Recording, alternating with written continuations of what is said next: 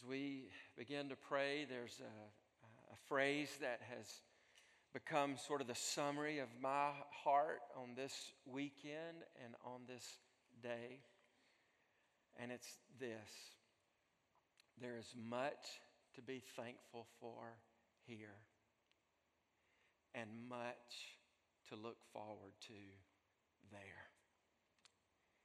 And that truth, that reality, that here, because of God's goodness and blessing, there's so much to be thankful for. And because of the hope of heaven and the grace of God, the salvation of Christ, there's much to look forward to there. Amen. And as we pray today, I want to ask you to pray with that in mind. I ask you to bow with me all over this room. Remind you as you bow that it was Jesus himself that said, "My house shall be called a house of prayer." And it's easy for us to get distracted and lose sight of that. And this morning, pray with me that this would be a place of communion with God through Jesus. We need to hear from him. We need to meet with him. We need him to do what he had planned to do and wanted to do when he designed the local church. And we meet in the name of Jesus.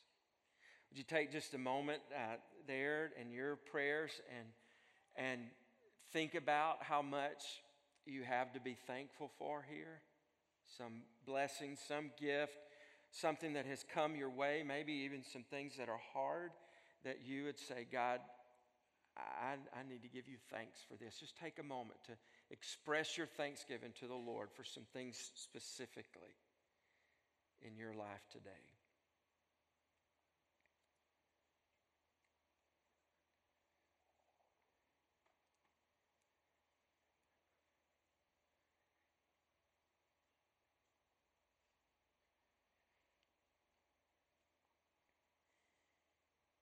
Would you think for a moment about heaven, the hope of heaven, the way to heaven? Think about Jesus being there.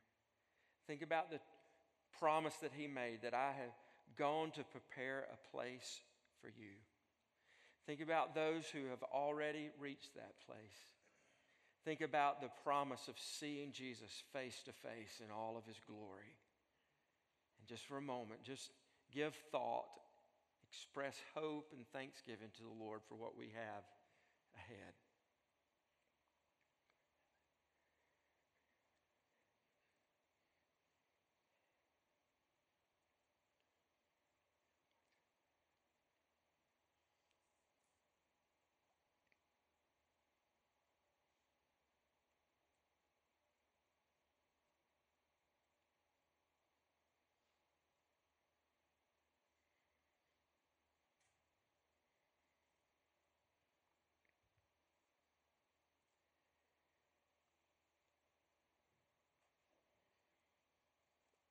Father, we give you thanks together for your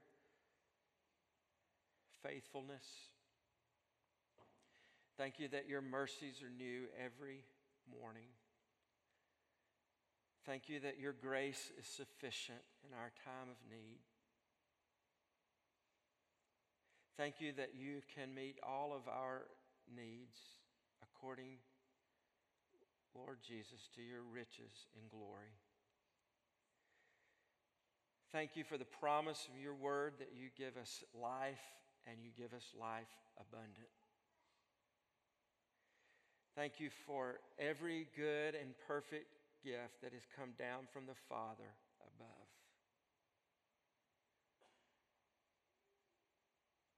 Father in heaven, hallowed be your name. Every day is Father's Day before you. It is your day. You've created us. You've made us. What a gift, Lord, you've given to us to be able to gather here, sing, pray, and catch up with people, meet new people, go back out encouraged and strengthened to live for Jesus. Just thank you for this gift, being here today. Father, we pray you take your word, open it up to us by the work of your Spirit. Encourage, convict, change.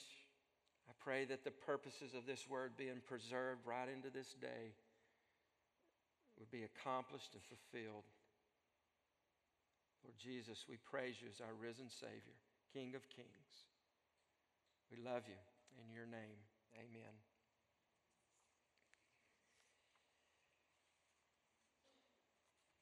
Psalm chapter 80 is a testimony. What's your testimony? Can you remember a day being in a church service where people stood and gave testimony?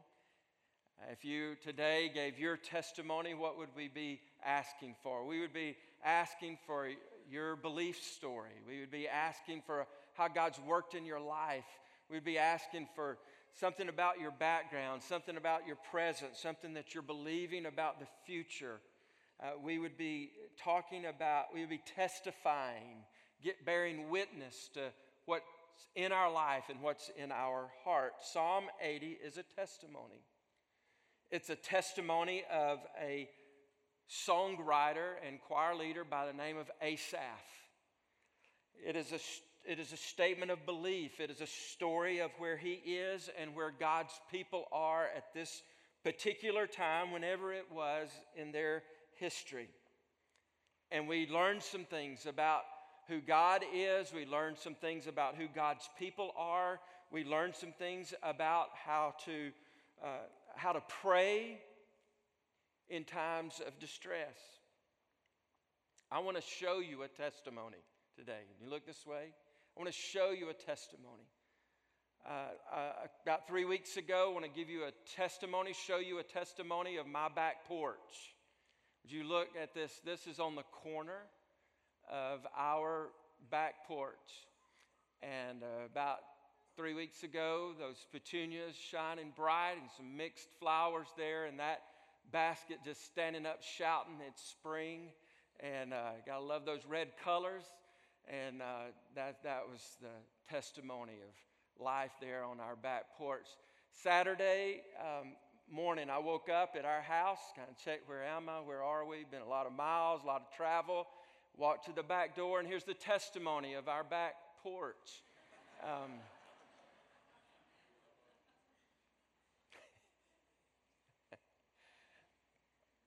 If that plant could speak, it would be a whisper. It'd be a raspy voice. That plant would be saying, "Water me. Somebody, please, in there, give me some attention." I am, and the horticulturist would say, "I am in distress. I am in distress." Psalm 80 is the testimony of someone who is in distress. I don't have a third picture today to show you what that plant now looks like. And in the same way, Psalm 80 doesn't have an answer at the end of it. But it does have a story of someone who was alive and doing well and advancing and progressing, but yet they find themselves in distress. And Psalm 80 becomes for us a prayer to pray, a song to sing in times of distress. Now, some of you in this room, you're thinking today, not me. No distress. And you woke up this morning and the bacon was cooked and the muffins were warm and the coffee was hot and the butter was soft and the fruit was cut, and that's just the story of your life. And I just say to you to take something and stick it in your Bible right here at Psalm 80, because there's coming a day when the coffee is going to be cold. There's coming a day where there's going to be some distress in your life. And for those of you in the room this morning, you look at this and you say, "Pastor, I don't know how to pray right now. I don't know what to say right now. I don't know what to do. I don't know what songs that are coming out of my heart right now." Here's the prayer. Here's the song of the distressed. And in times of distress, what we learn from this psalm is that we need God's attention. We need God's attention. We need Him to look at us, hear us, put His hand on us. This is Asaph's place. Let's look at it in Psalm 80. It says, to the choir master, according to the lilies, a testimony of Asaph, a psalm. Verse 1. Give ear, O shepherd of Israel, you who lead Joseph like a flock, you who are enthroned upon the cherubim, shine forth before Ephraim and Benjamin and Manasseh. Stir up your might and come to save us. And then we have a chorus. It's a chorus that's repeated 3 times, each time adding more descriptors to the name of God. I believe illustrating for us a more urgent call and a revelation of God's character even as the song progresses. Verse 3, restore us, O God. Let your face shine that we may be saved. O Lord God of hosts, how long will you be angry with your people's prayers? You have fed them with the bread of tears and given them tears to drink in full measure. You make us an object of contention for our neighbors, and our enemies laugh among themselves. Restore us, O God of hosts. Let your face shine that we may be saved. You brought a vine out of Egypt. You drove out the nations and planted it. You cleared the ground for it. It took deep root and filled the land. The mountains were covered with its shade, the mighty cedars with its branches. It sent out its branches to the sea and its shoots to the river. Why then have you broken down its walls, so that all who pass along the way pluck its fruit? The boar from the forest ravages it, and all that move in the field feed on it. Turn again, O God of hosts. Look down from heaven and see.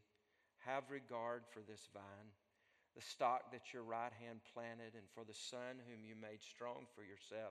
They have burned it with fire. They have cut it down. May they perish at the rebuke of your face. But let your hand be on the man of your right hand, the Son of Man, whom you've made strong for yourself. Then we shall not turn back from you. Give us life, and we will call upon your name. Restore us, O Lord God of hosts. Let your face shine that we may be saved. 3 times. The chorus of this psalm, the chorus of this song, verse 3, verse 7, and verse 19. Restore us, O God.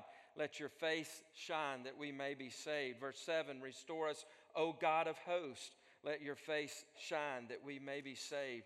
Restore us, verse 19, O Lord God of hosts, let your face shine that we may be saved. It's a plea, it's a prayer, it's a song, a psalm. And the first thing that we began to see as we unpack this prayer of distress is who God is. And I love to get there fast when we're working through these psalms. Psalms from 1 all the way to 150 reveal over and over to us, again, who God is. Some psalms reveal to us that God is a rock, that God is our refuge. Some psalms reveal to us that God is our creator, that He's our provider. And this psalm reveals more about who God is. And friends, listen, you don't need to know who I am. You don't need to know who some earthly person is. What we need more than anything in our time of distress is to know who God is. We need to know who He is, what He can do. And this psalm tells us who God is. Now, this psalm, certainly like the psalms do, they are written with poetic imagery.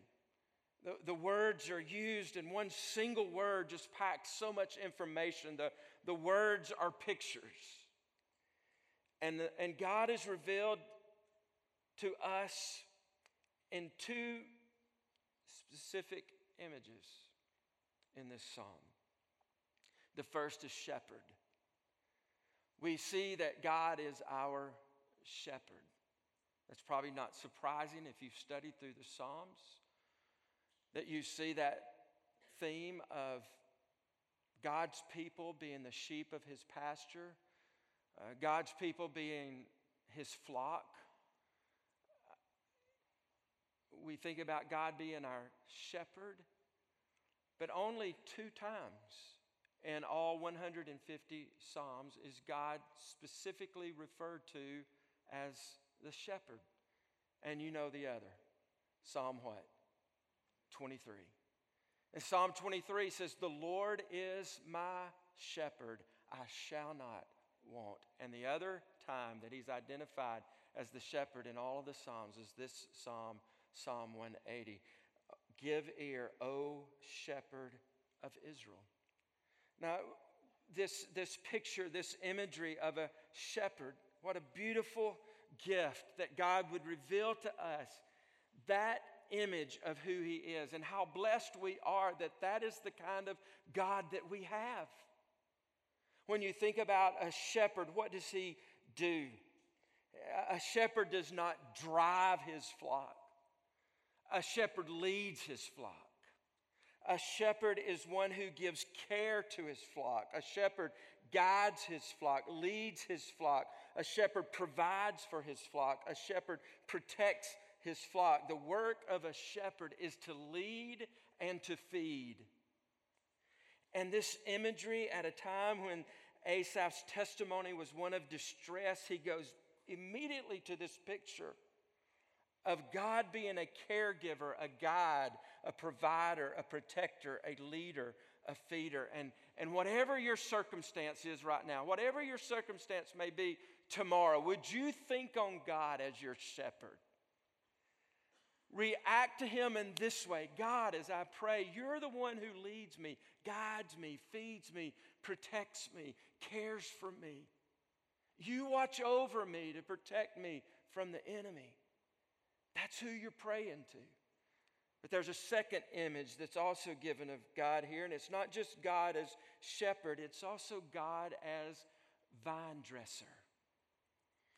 Now, the meaning of that word is wrapped up in the sound of that word, a vine dresser. What is a vine dresser? A vine dresser is the name of someone who works with vines specifically to take care of them. Where do you get that imagery? Well, from verse 8 on through, you move from this picture of God's people being the flock for the shepherd to being a vine. And it speaks of what has happened with the vine. It says in verse 8, uses the pronoun you, referring to God. You brought a vine out of Egypt. You drove out the nations and planted it. You cleared the ground for it. It took deep root and filled the land. The mountains were covered with its shade, the mighty cedars with its branches. It sent out its branches to the sea and its shoots to the river. He's the vine dresser. And what is just like a shepherd leads and feeds, what does a vine dresser do? A vine dresser plants the vine. The vine dresser prunes the vine. The vine dresser trains the vine. The vine dresser cultivates the soil for the vines to grow in.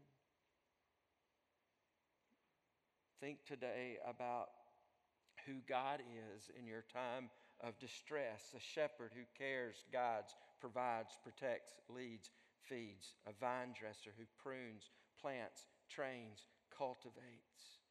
That's who our God is.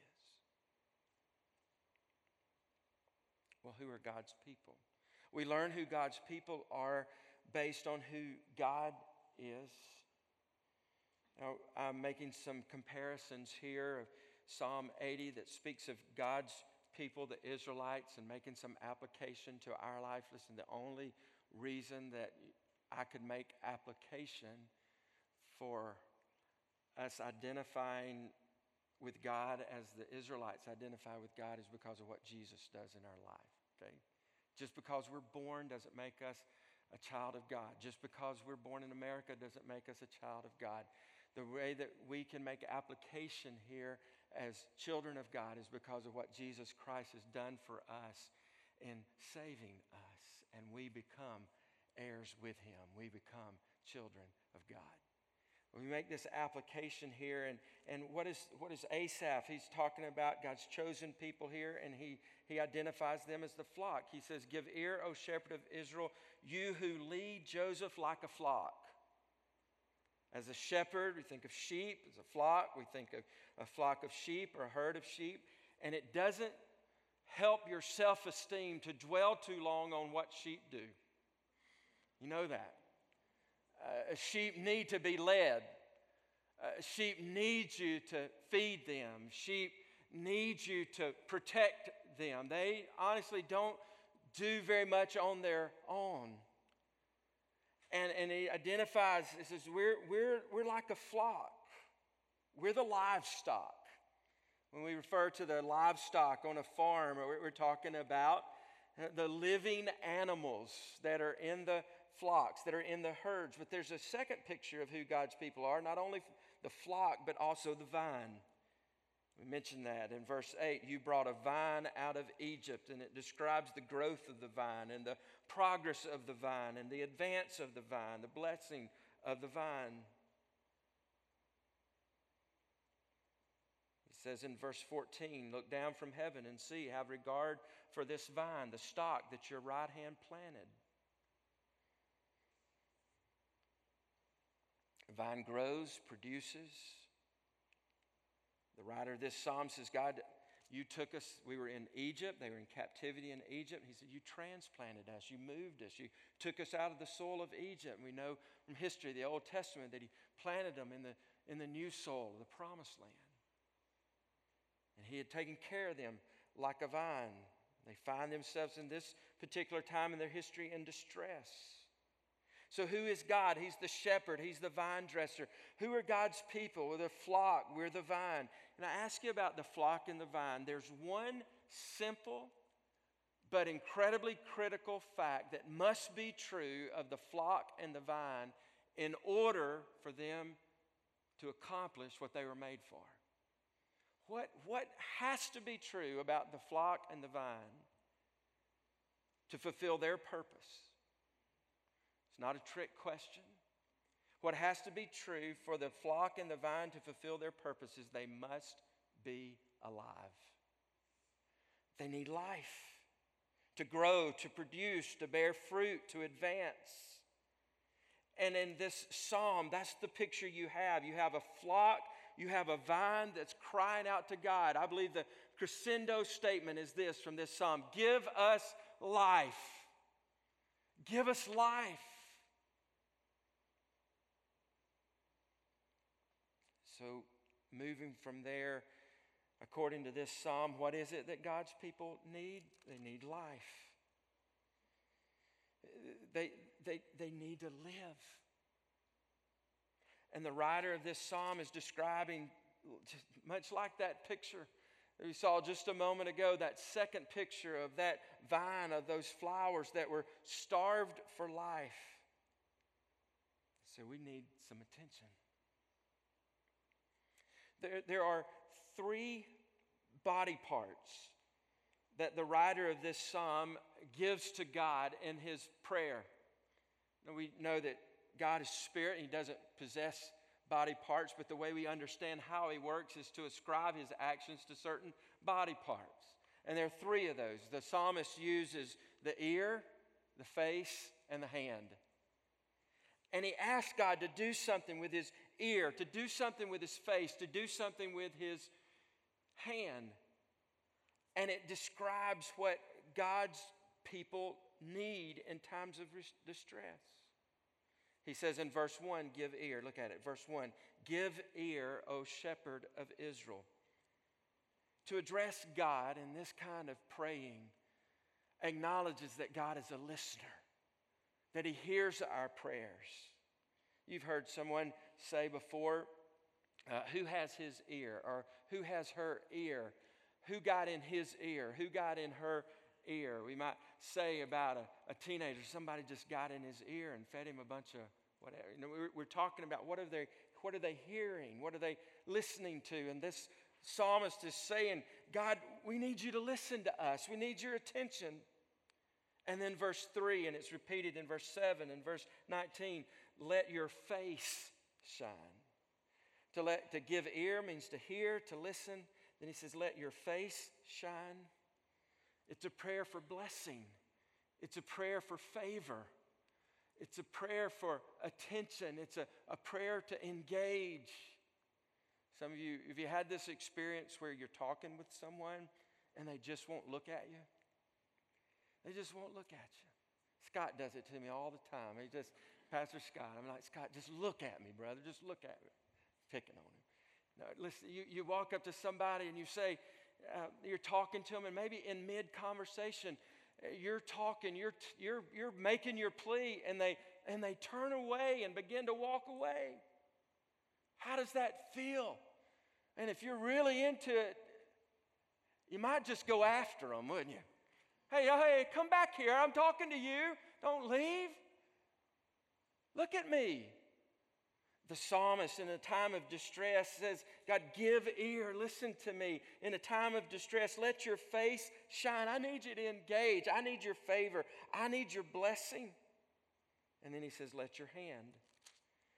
In verse 17, but let your hand be on the man of your right hand. Let your hand be on the man. And what is the picture here? Ear, listening, face, favor, blessing. What about hand? Haven't you prayed before, Lord, please keep your hand on our nation? Lord, please keep your hand on our family. Lord, please keep your hand on our church. Lord, please keep your hand on our kids. What are we saying in those words? They can just become so habitual. We don't even know what we're praying. Several years ago in the chapel, I remember preaching one morning after we had traveled, and we had gone to spend the night at my brother's house, and it was back in the days, Carla, of Porta Cribs. Yeah, what are those things called? I'm so far removed. I can't even. What are they called? Pack and play. Jennifer and Joel know. Pack and play. And so you just come in with 14 bags, and one of them is the pack and play. Where are we going to put this? And so at my brother's house, we put it in kind of this odd room one night, and one of our girls laid down in that Porta crib, and you walk away and just screams, crying, hollering. Go back in there, screams, cries, hollering. Get down beside that night, I remember getting down beside her bed and just, it's going to be okay. It's going to be okay. We're going to sleep now.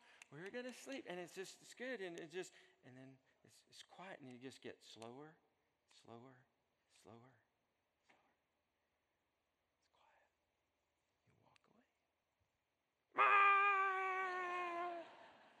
Y'all knew that was coming. You could just feel it. It's coming. And you go back in there, no, you're going to wake everybody up. And you just hand back on a pat, and it gets quiet. And finally that night, I remember getting down on my knees, just putting this hand in my face, my head in my hand, and this hand reaching over into the pack and Porta crib play thing, and just laying my hand. And I lay my hand there, quiet. Lift my hand,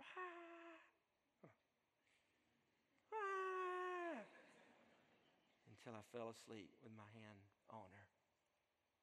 And I realized by the next day when we were preaching here that God had shown me what it means to pray. Put your hand on me. Keep your hand on me, because then that night my hand would cover her whole back. And I learned when I'm praying, God, keep your hand on me, I'm praying for your protection. And I'm praying for your provision. And I'm praying, most of all, for your presence. And when this psalm writer, in his time of distress, talks to God and says, let your hand be on the man, he's saying, God, I need you to hear me. I need you to look at me with favor. I need your hand on me with presence and provision and protection. Now, God is the shepherd and the vine dresser, and we're the flock and the vine, and we need him to give ear, look at us with his face, and let his hand be on us. What can God do? What can he do? We find out that what he can do is that he can restore us. He can restore you. He can restore you. He can return you. He can revive you. He can respond to you. He can give life. They had known life. They talked about it. You cleared the ground for it. It took deep root and filled the land. The mountains were covered with its shade, the mighty cedars with its branches. It sent out its branches to the sea. You see life and growth and progress. And maybe you look at your life and say, I've seen that day in my life, Lord. But I need your ear. I need your face. I need your hand now. And God says, we learn about him that he can restore, that he can revive, that he can respond. He can give life.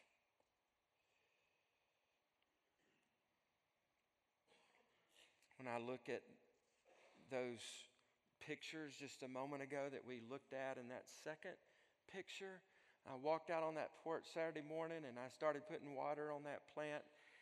What I realized is that plant needed more than me. It had crossed the line. And it really needed a miracle. And let me say to you, I stand here week after week after week. You're in conversation with somebody else. Our church interacts with somebody.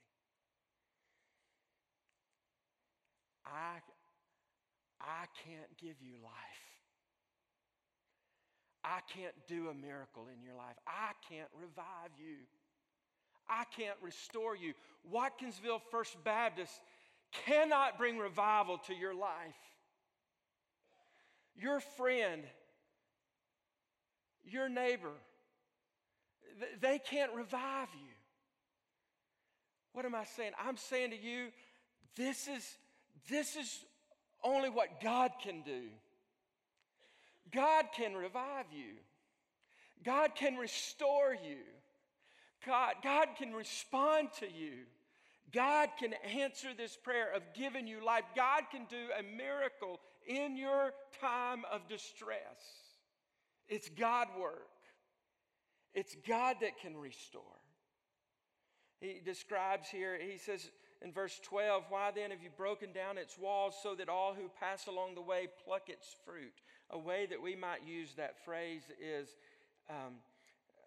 along the way, pluck its fruit, we might say everything's been picked over.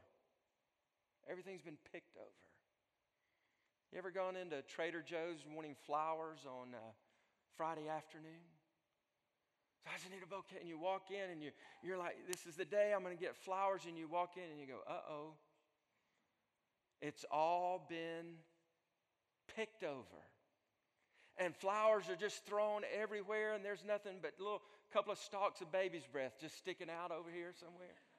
And you're like, I need tulips. I need roses. I need hydrangea. I need flowers. You know what they say to you? Be back in the morning at 8 o'clock. We will refresh the flowers. We'll restore the flowers is the biblical word. And this is what the psalmist is saying here. They're saying we're living, maybe the circumstances of your life has you feeling like you've been plundered. You've been picked over. Everything has been taken from you. What do you pray? Lord, give ear. Lord, let your face. Lord, put your hand. That's what you pray. God is able to restore.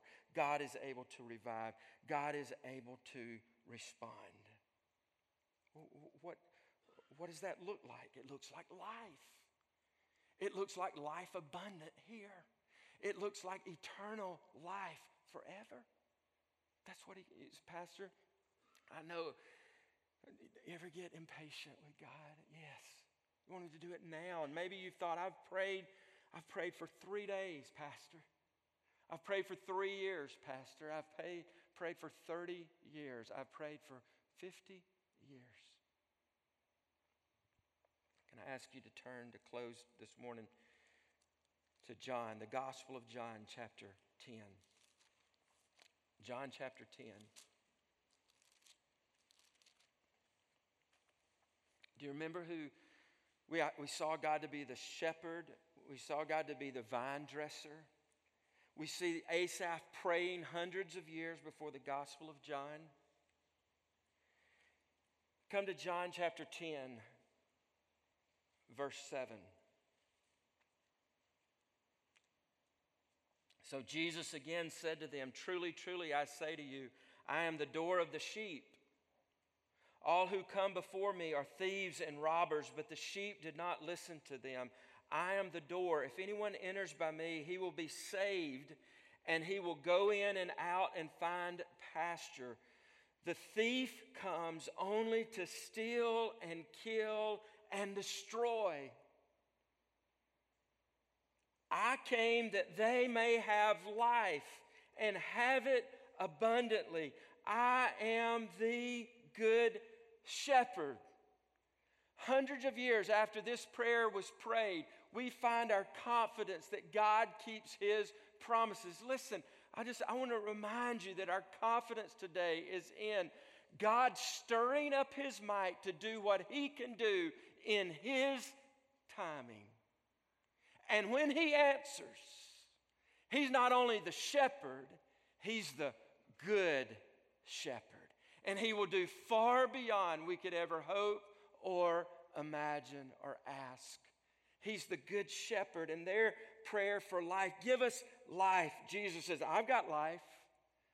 I've got life. In your distress today, maybe God's wanting to prune you as a vine, to get your attention that your source of life is Him.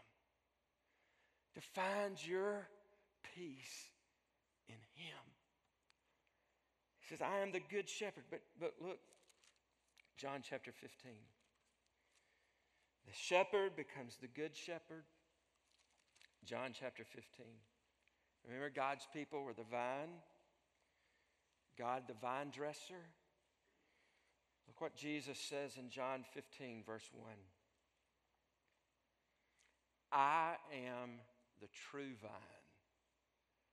I am the true vine, and my Father is the vine dresser. Every branch in me that does not bear fruit, He takes away, and every branch that does bear fruit, He prunes that it may bear more fruit. Already you are clean because of the word that I've spoken to you. Abide in me and I in you, as the branch cannot bear fruit by itself unless it abides in the vine. Neither can you unless you abide in me. I am the vine. You are the branches. Whoever abides in me and I in him, he it is that bears much fruit. For apart from me, you can do nothing. It's just a beautiful transition to go from this prayer of distress to look out into the future, to see God, to see Jesus at work saying, vine, I'm the true vine. Your vine, what you are really are branches in the vine. And where you get your life is by abiding in the true vine. Listen, today in your distress, I don't know when God's going to answer. I don't know what His timing is. But we certainly have reason to be confident that He hears, that He looks, that He puts His hand on us. And so what do? You pray. You talk to Him. I don't have a third picture this morning. It'd be so cute, wouldn't it, if I could just say, well, I woke up this morning and boom, look at this plant. It needs a miracle. Maybe you're the third picture. Maybe we're the third picture. Maybe today in our life God would work and do a miracle. I don't know when that's going to happen. But here's what we're going to do before we leave today. We're going to start praying this prayer today. I want to ask Dustin and Caleb and Neely to come, and they're going to lead us in singing this psalm and singing this prayer. As they're coming, what we're talking about is praying to God, getting His attention. Several years ago, I think it was the same daughter that was in that pack and play. She was now a little older, sitting in my lap, and she was just chattering away, just a chattering. And I had a paper sort of like this in my hand with her in my lap, just reached around her, and she's just chattering, saying, right, Daddy, right, hear me, listen, Daddy. I said, I know, it's right. Yeah, that's exactly right. And I'm just going through that paper, listen, just chatter, chatter, chatter. Right, Daddy, listen to me. I'm listening, sweetheart, I'm listening, and all of a sudden I feel this little tiny hand come up on my face. And And she pulls it around. She goes, no, Daddy. With your whole face. With your whole face. I wonder today if maybe that's you. Just kind of hand up to the Lord. Lord, with your whole face, would you shine on me? Would you look at me? Would you listen to me? With your big old hands, would you put them on me? I'm in distress. This room is wide and these steps are empty. And we're in no rush. The Spirit of God is working in your heart right now. I want to invite you to come and pray. I want to invite you to sing this prayer. I want to ask you to come. If you need somebody to pray with you, to find me right here at the front. Let's stand to our feet. Let's sing, You Come. Be sensitive to the Spirit of God. It's brought you here for a reason, with this psalm for a purpose. Lord,